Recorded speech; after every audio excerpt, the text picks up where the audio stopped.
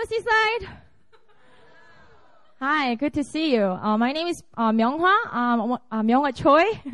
I'm the executive pastor that travels once a month to preach at Seaside. I attend the Hillside, the main campus. So it's really good to be down here.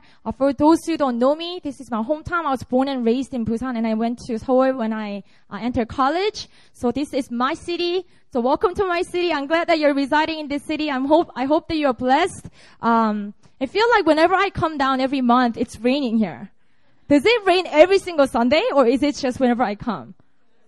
See, I bring the rain, like we sang, let it rain, So enjoy the rain that I'm gonna bring, through the Lord's grace. So I'm really glad that you are here. I just wanna begin with a short time of prayer. So before I even open up the message and tell you about the passage, and I really feel like we need to pray this before we begin. And I want us to just combat and just cancel this lie of the enemy that tells you, that I've heard this message before. There's this saying that familiarity brings contempt. When you hear it over and over again, like the word grace, something like love, you hear it so many times that it becomes so familiar to you that it makes you think, I've heard it so many times. All right, I know about that. And then you kind of just zone out. Even the music, this new album comes out, Hillsong, you're excited, you listen to it for about a month. It's great whenever you listen to it, it speaks to you, you get excited. But then after like a couple weeks, after a month, no matter how good the song is, you kind of lose that. Like how it used to bless you. You guys feel me? You have any song like that? You sing it so many times that later on, the familiarity, it brings contempt. In that it doesn't bless you in the same way anymore, And I really feel like today, I'm not going to tell you, but I'm going to speak from the word, but I really feel like we have to just come against this lie. And you're not going to treat the word of the Lord with contempt today, just because it sounds familiar. So I want you to just put your hand on your heart and just pray, soften my heart, God. And I know I heard about this, I know, but there is more depths to it.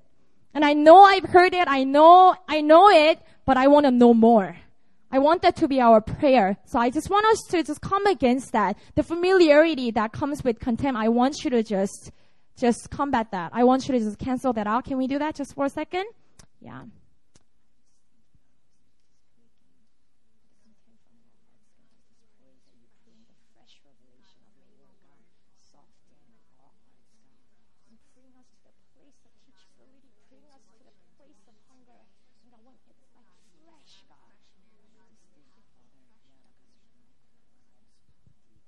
Father, we thank you that every single day you give us manna, a fresh manna. And God, you never give us an old one, stale one. You always give us a fresh one. So Father, we come before you with hunger. Come before you with sincere heart to get to know you better, God. And Father, I just pray over each person that's sitting here that you will break down all the walls. And all the contempt that's been built up because of the familiarity, I just break them right now in Jesus' name. And God, I just release a fresh revelation of this word into every heart. So Father, we thank you for this time in Jesus' name. Amen.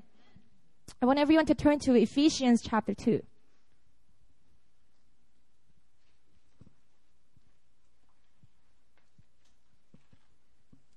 So I'm doing a sermon series on this book. And I spoke the first message at Seaside. It was called Chosen Ones. And then afterwards, after my missions trip to Indonesia, I spoke about my testimony and about the later chapter of chapter 1. And then this is the third message. So if you are interested, go to iTunes. It's not iTunes store, is it? Is it? iPod? I know. iTunes. Oh? iTunes? Alright, I'm confused right now. Go to the iTunes store and type up New Philadelphia 2012, and then you're gonna be able to find all the sermons that gets preached from all three campuses. If you're interested, go check it out. Yeah, so chapter 2, verses 1 to 10. Really long, but the reason why I had to choose this long passage is because it's, again, one sentence in Greek. If you look at it, Paul is crazy. His writing style, I just don't get it. But he just writes these long sentences, and verse 1 to 10, in English, it's like a half the page, right? That's one sentence. And let's try to break down this one sentence, what Apostle Paul is trying to say to the believers in this church of Ephesus. It's really deep. I don't know if you noticed, but if you try to like read Old Testament and New Testament like back and forth, when you follow like a Bible reading plan, you get to read like 2 chapters from Old Testament. The other chapter 2 is from like a New Testament. I don't know if you felt that before, but Old Testament is so much easier to read fast and digest it.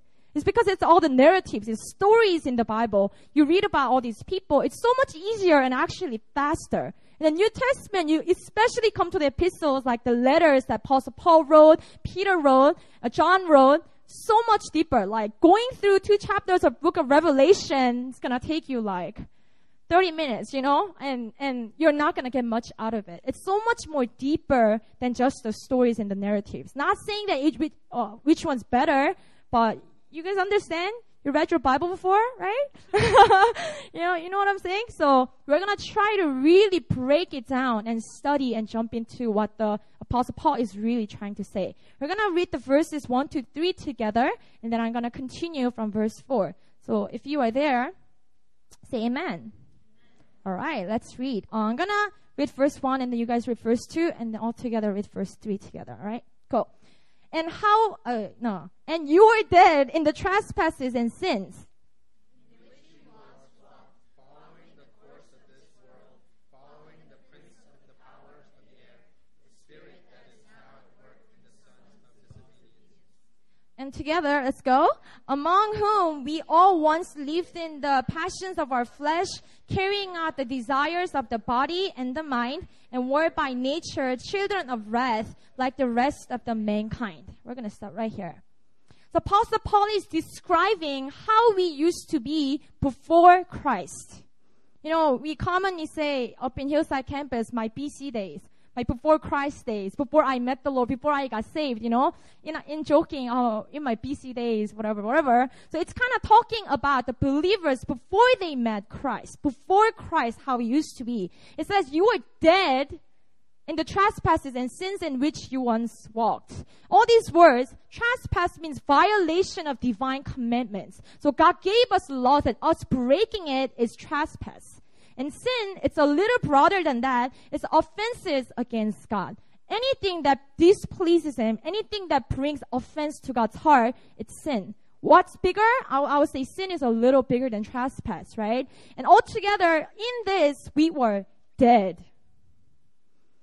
It continues saying, following the course of this world, following the prince of the power of the air. And this person, the prince of the power of the air, in one word is who? Satan. It's a common reference to Satan. So he's saying that we were followers of Satan. We say we are followers of Jesus Christ. That means we worship Jesus, right? If he's saying that we are followers of Satan, that meant we were worshiping Satan.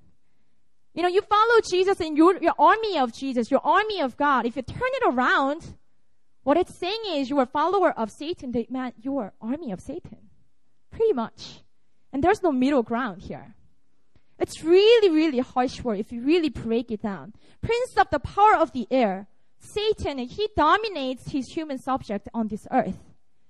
And we used to be the followers of Satan, whether we chose it or not, whether we knew it or not.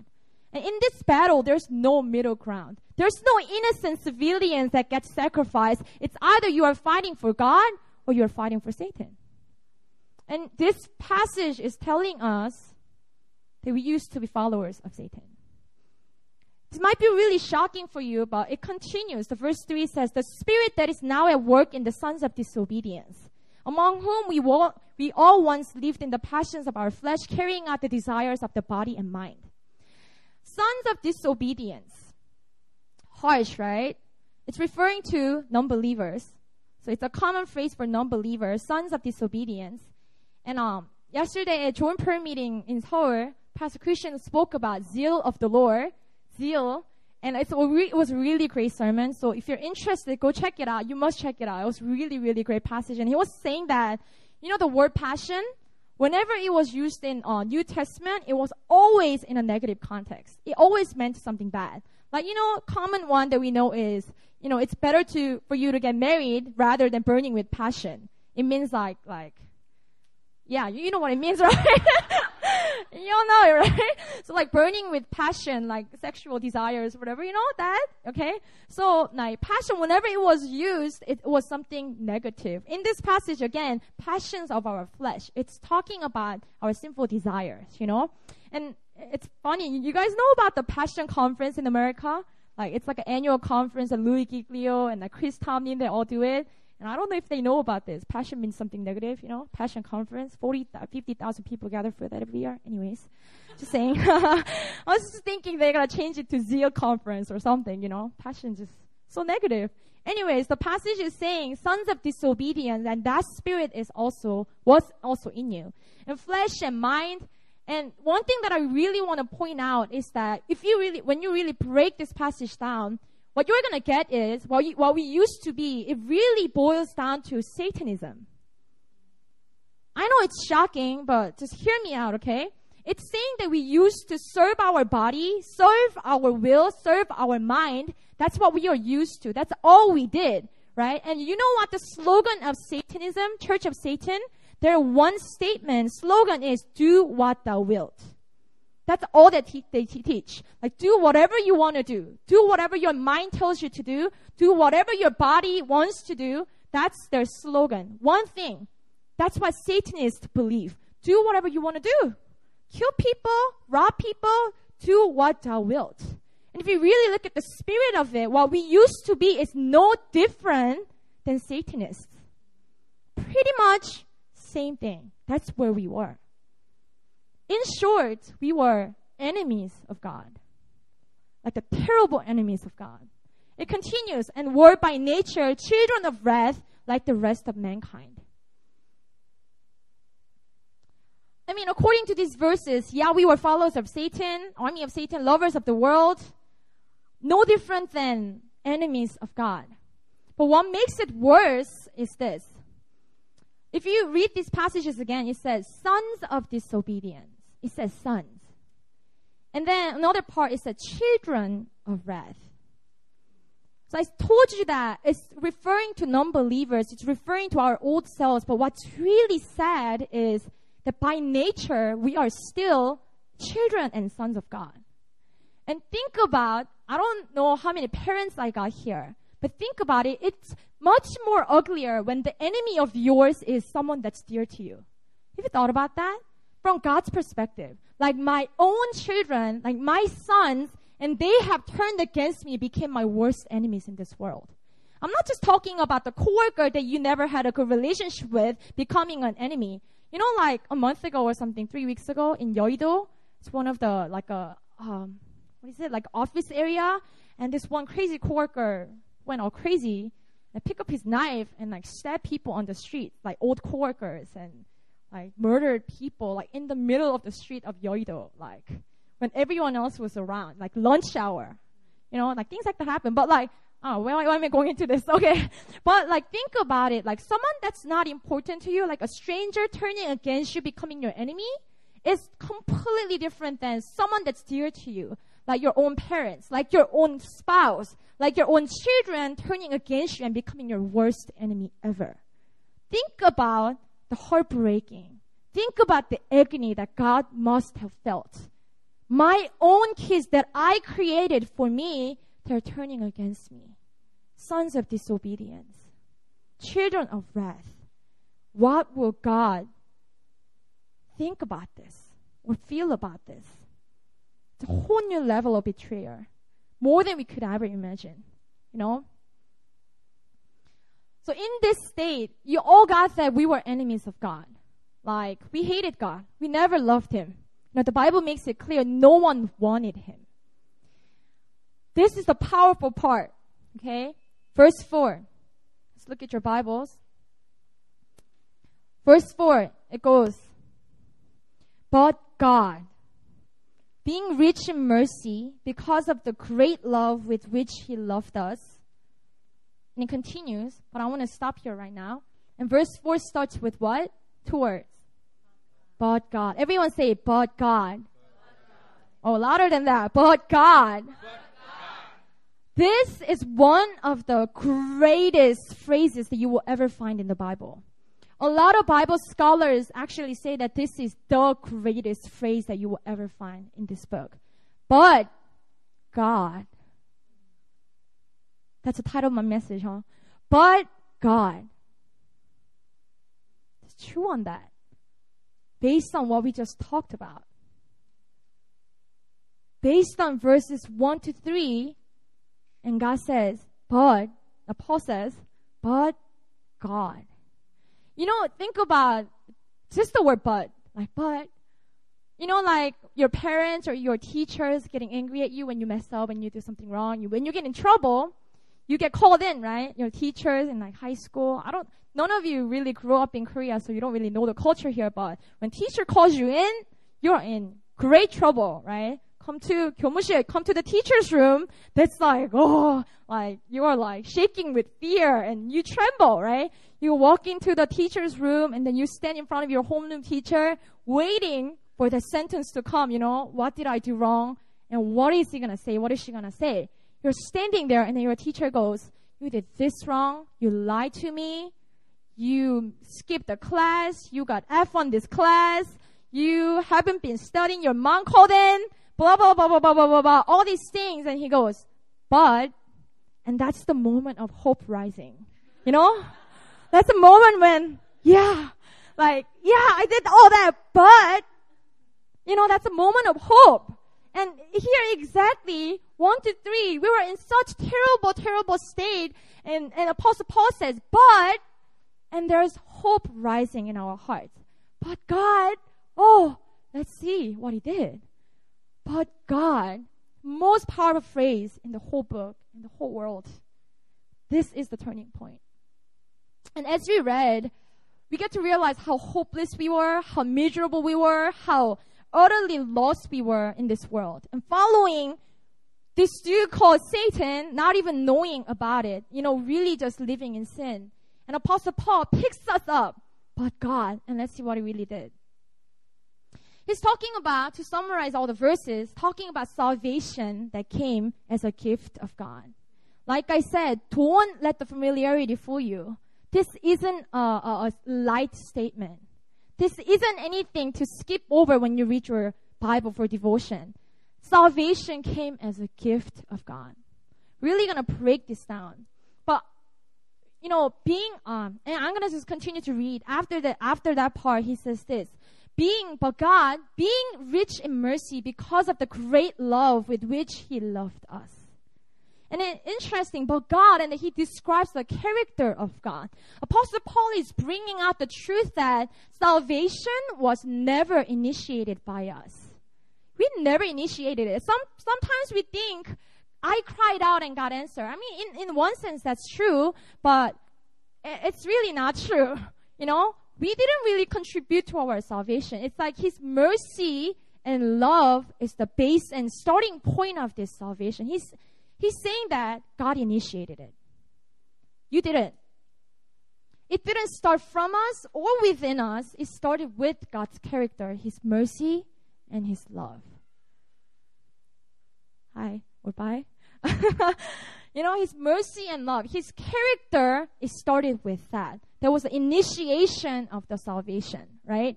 And then Paul re-emphasizes this point at the end, like verse 8 to 9, it says this. For by grace you have been saved through faith. And this is not your own doing. It is the gift of God, not a result of works, so that no one may boast. And it's interesting. It says, and this is not your own, but it is the gift of God. Here, this word this, the pronoun, right? All the English teachers are following me, right? Pronoun this. In Greek has crazy grammar system, and each noun actually has a gender. So it's either masculine noun or feminine noun, right? So it's interesting. So you cannot name a boy with the feminine noun and all that. You know, they're a gender, you know.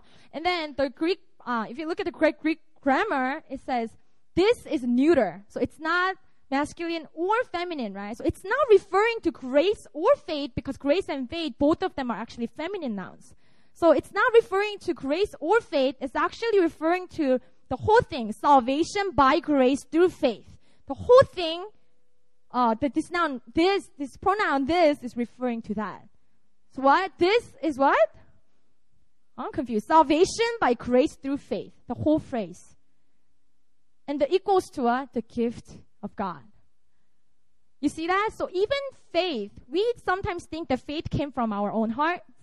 Completely wrong. Faith is a gift from God as well. Faith came from Him. He's the author of faith.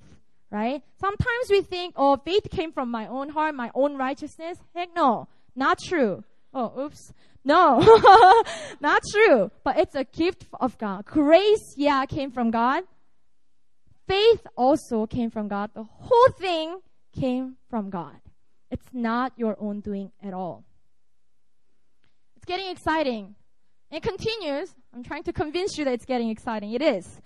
It says, made us alive together with Christ. By grace you have been saved. It looks like he's repeating and repeating, but it really isn't it. You know, he has his point. And think about that. He really emphasized that we were dead. You guys get that? We were not dying. We were dead, right? We were dead, and then what we needed at this point was being born again. Being made alive again, right? That's exactly what we needed. We needed a new birth. Not just a little intervention and helping us, but we were completely dead and we needed the new birth. We had to be born again. And this is the crazy part. And it tells us that He made us alive again. And then verse 6, I love this verse. Memorize this verse. Verse 6, it goes like this. And raised us up with Him and seated us with Him in the heavenly places in Christ Jesus.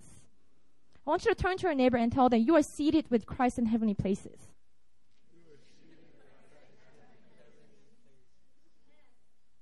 Yeah, praise God that He intervened. Praise God that He saved you, but He wasn't done with it.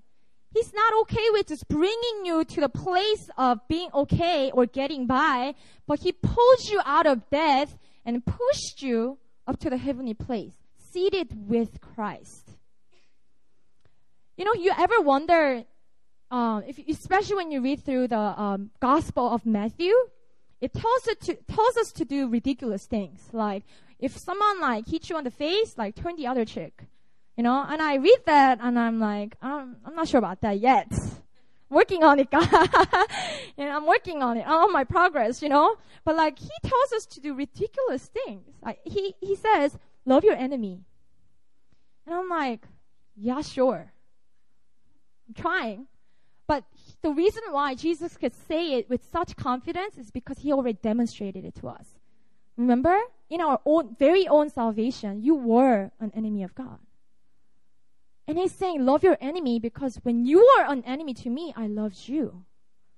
You have all the right to say that. And you know this part, I don't remember if you remember, but if someone asks you to walk a mile with you, go with that person, walk another mile. If it's someone that you like, fine, walk 3 miles with that person, but what if it's someone that you don't want to walk with? I don't want to really talk to you. You know, what if it's someone really awkward? Someone that you don't like, you know? I don't want to walk with you, you know? But it's talking about go another mile with that person. But this also, you see it in your salvation.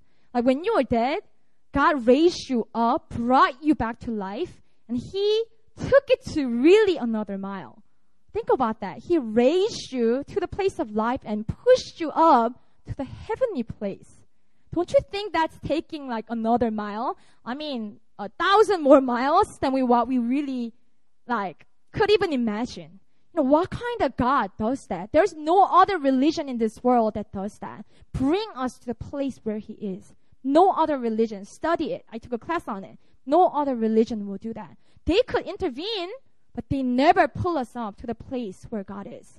But our God, He does that. He took us to 1,000 more miles. That's why He says, go walk another mile. That's exactly what I showed you, what I did to you. You know? Interesting. And too many times, I want you to really get this.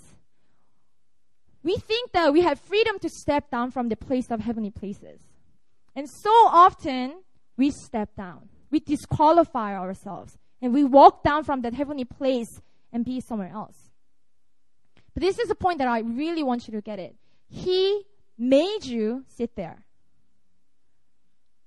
It's an equal place with Jesus. You are co-heirs. You're seated with him in the heavenly place side by side. That's crazy. That's a place of power, authority, intimacy that more than you could ever imagine. That's a crazy place of honor. And you are seated with him next to, like side by side, right next to him, like Mina and Caleb sitting right there, like side by side. You are seated like that. And get this, he made you sit there. So you have no say in, I don't want to sit here, I want to go down. You can't do that. And I find people doing that too many times. Like, oh, I don't deserve to be here. Who am I to be here? Who am I to say something? Who am I to make all these changes? Who am I? Who am I? Let me just go down. That's more comfortable. But you cannot disqualify yourself from the seat. God made you sit there. That's your seat. That's where you belong.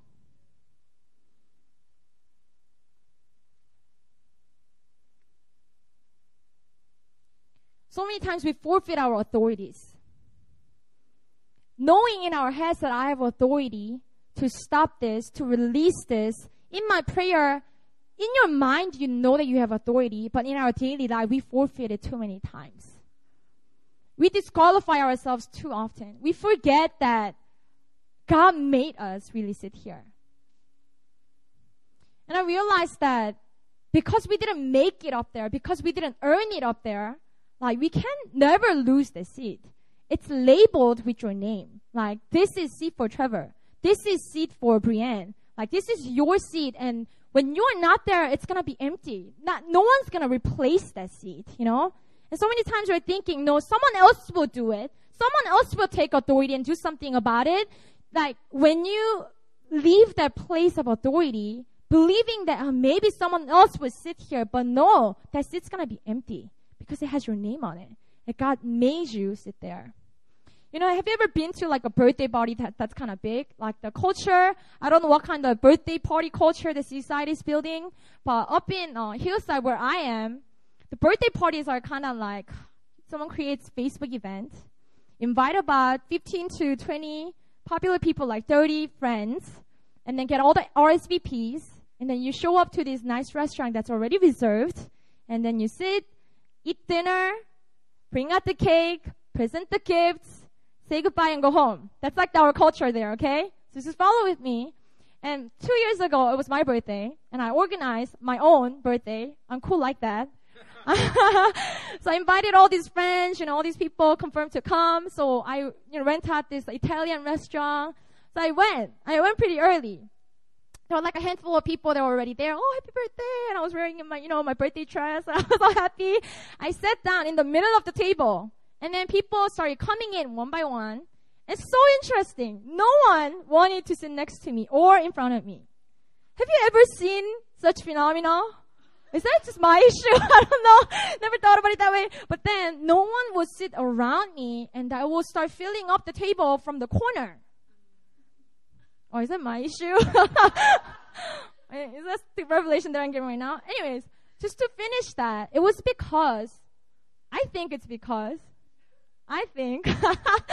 because people are afraid.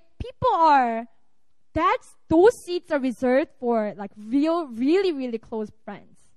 That's for like spouse, best friend, and like a birthday party organizer. Like those key people. And people assume that, that seat is not for me, and they start filling it up from the corner. You guys really feel me? And I realized that Pastor Christian's birthday came along, and I was sitting, and everyone filled up the seats. And then Pastor Christian came in. Oh, it's my birthday. He came in. And he sat down right in front of me. And immediately, without even thinking much, I stood up, grabbed my stuff, and I moved to the corner. Right? And Pastor Erin looked at me, and she was like, the wife, she was like, what are you doing? Like the loudest, what are you doing in silence ever. Like, what are you doing? Like, and I immediately thought, oh my, what am I doing? Like, immediately I thought that was reserved for someone that's more important to him. You guys feel me? So I really feel like I didn't deserve that place, like facing him. It's for someone that's more important, and I just excused myself and then moved to another seat. And then Pastor Aaron was, come back, like, with that crazy, like, chin motion, I picked up my stuff again. I sat back down, and then I enjoyed the birthday dinner with him, right? And I think it's kind of like that. Like that, I know it's a silly illustration, but sometimes we feel like we don't deserve to sit next to Jesus. Sometimes, especially after you make some mistakes, after you let go of some God-given opportunities to make difference, when you feel like you are in a less place, when you skip like quiet time for months, I don't know, in those places, sometimes you don't feel like you deserve to sit right next to him. And let me tell you this, God made you sit there. Like Pastor Aaron did to me. You sit there and you don't move. It's your seat. And only person that could move you from the seat is yourself. Only person that could disqualify you from the place is yourself, like I did. No one's going to say anything. You deserve to sit there. God told you so. So sit there and don't move. Don't come down. Your chair is labeled with your name already. So many chairs are empty right now in heaven. So many Christians, so many chairs are lined up. And like, angels are wondering, where are they? Did they all go to the bathroom? Like, what? Is there food poisoning in heaven? No. Like, no one, like, why? Where are they? Why aren't they taking their authority? Why aren't they moving in the God-given power? Why aren't they in the place of government with Jesus? It's already yours. Sit down. Come back. You cannot remove yourself from the place. Amen? Turn to your neighbor. Don't move. Sit there. With authority. Authority. Don't move. Awesome. We're going to continue. Verse 7. Crazy. It's powerful. It says this. So that in the coming ages, he might show the immeasurable riches of his grace and kindness toward us in Jesus Christ. Christ Jesus. So this verse simply tells us that God's grace is immeasurable. It's never ending. It's crazy big, right? I mean, the saving grace that brought us from death to life, yeah, that's amazing grace, right? And the grace, the same grace that pulled us up to the heavenly places, sitting with Jesus Christ, that's amazing grace, right? But there's more. That's what Paul is saying. He's saying it didn't end there. Oh yeah, praise the Lord that I'm saved and I go to heaven. It didn't end there. He's saying so that it's a purpose. It's just describing in the coming ages. For your tomorrow, it's so that you will know that there is immeasurable reach of his grace in your daily life. That's what he's speaking. There is more but God moments in your life. It just didn't it didn't just happen once in your life and oh, thank you Lord, I'm saved, I'm going to heaven. Hallelujah. And whatever you walk away from that, no, that same grace is immeasurably available in your life. And I'm here to say, you gotta claim those but God moments in your life. There are more in your life. Let me tell you that. So many more. Your salvation isn't it. That's just the beginning.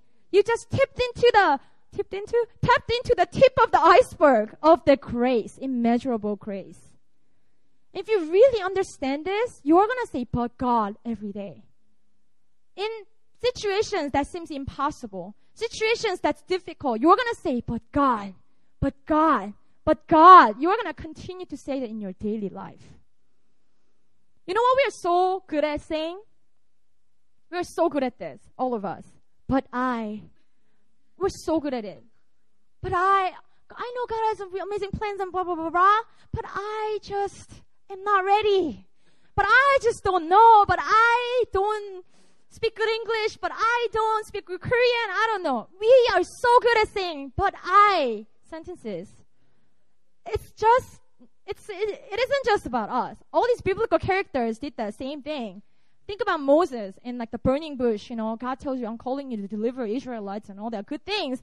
And Moses said, but I don't know. He's scared. He goes with this, but I sentence. But who am I? Who am I?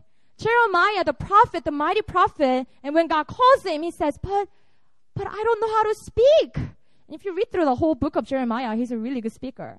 It's crazy, right?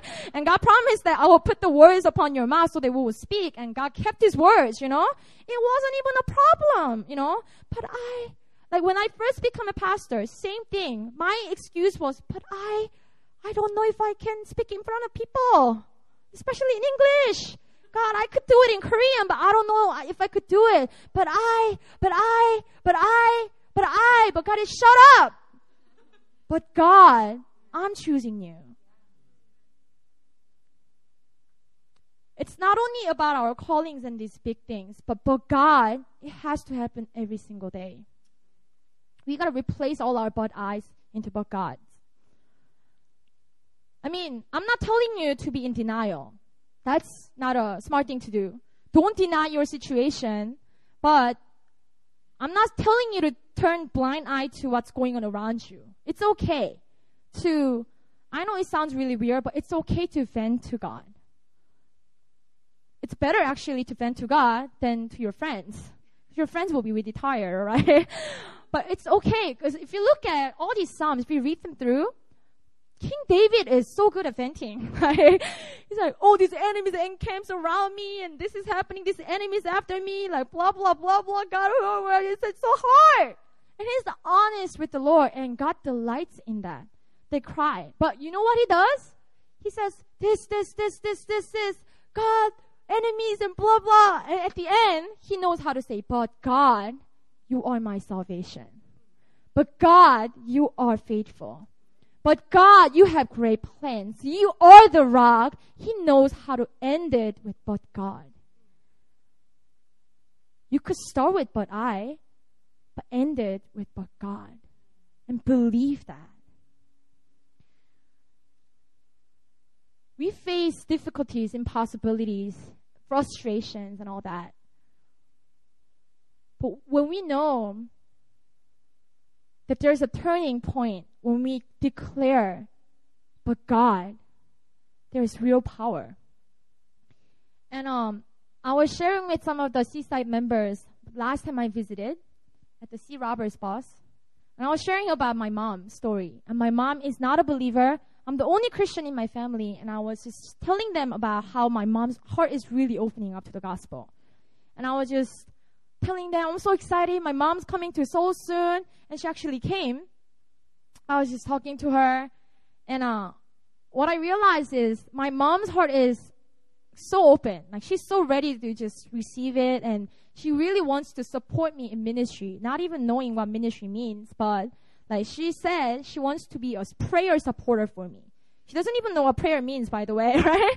But her heart is just so like going ahead of her, you know? So God's obviously moving in her so powerfully. And then what I realized is that my dad, who is so loving and so kind, and whom I love so dearly, my dad is just amazing. But my dad, I realized, was opposing my mom, like hardcore. He's not a man to say stuff like this, but I really think that he's under a lot of demonic oppression. He said things like, if you want to go to church, divorce me first. You know, you can tell it's enemy, right? You can go to church after I die, and then slam the door, kind of things. You know, my dad is not a person to do that. But like hearing all those things, facing crazy opposition, and my mom's so torn, you know, because I'm trying to pull her to church, and my dad is like pulling her back, and she's like so torn in between, you know. And I never expected this kind of situation, so I was just thinking, what is going on? I thought this was gonna be easy. I thought my dad will come around first. What in the world is going on? And I was on the verge of frustration. Didn't you promise that you will bring them in? And I was so tired because, you know, I've been praying for them over 7 years, crying out for them for 7 years. Like, what is going on? And God was reminding me, Myunghwa, remember. And I finally got to say, but God, you are the promise keeper. And I was finally able to release that to him. But God, you are faithful to me. You never failed keeping your promises. But God, you are powerful. But God, you are the one that opens up hearts and souls. But God, you are the one that loves my parents more than I do. But God, you are God. When I was reminding myself, declaring my but Gods, I realized, man, I should do this all the time. Every day, in every situation. But God is my rock. God is awesome. You know, I think that's it. I want us to just take some time to pray and really feel like this message went into your hearts. Every single person, you're grabbing hold of this message. And I want us to just, give me some music. Take a short time of prayer. Maybe in your life, there are things that's seemingly going just wrong, and that's just stuck. Frustrations and stress and anxiety and all kinds of different things going on in your life. I want you to just lift it to the Lord. And not only just vent to Him and tell Him about all these bad things, but I want you to be honest with Him. At the end, I want you to just declare, but God, you are faithful. But God, you are powerful. And trust me, this is how this works. Like, we just studied that the grace is a grace that takes a step further, like 1,000 steps further than what we think it will be. And I really feel like this book, God declaration that you are making right now, it's gonna take you to a step further. So if you've been just asking God to deliver you from a problem, from just this trouble, I want you to be bold about it. And when you declare this, like God rescued you from the trouble and pulled you up to the higher place, like don't just ask it to be okay, just getting by. Just deliver me from this problem, that problem, but ask God to push you up to a greater place. I mean, that's the promise that we have. He will turn everything for our good. Everyone, good. It's not just okay, but He will turn everything for our good. And that's, I believe, another step forward than just being okay. I want you to just declare, but God, you will take me to the good place. You will take it, turn it, not only into, I'm just okay, but you are going to turn it into, I'm crazily blessed. I'm amazed by you right now. I want you to just declare that. Open up your mouth. People, declare these words over your life right now. Any area of frustration, you just give it to Him. You just speak it out. But God, you are faithful.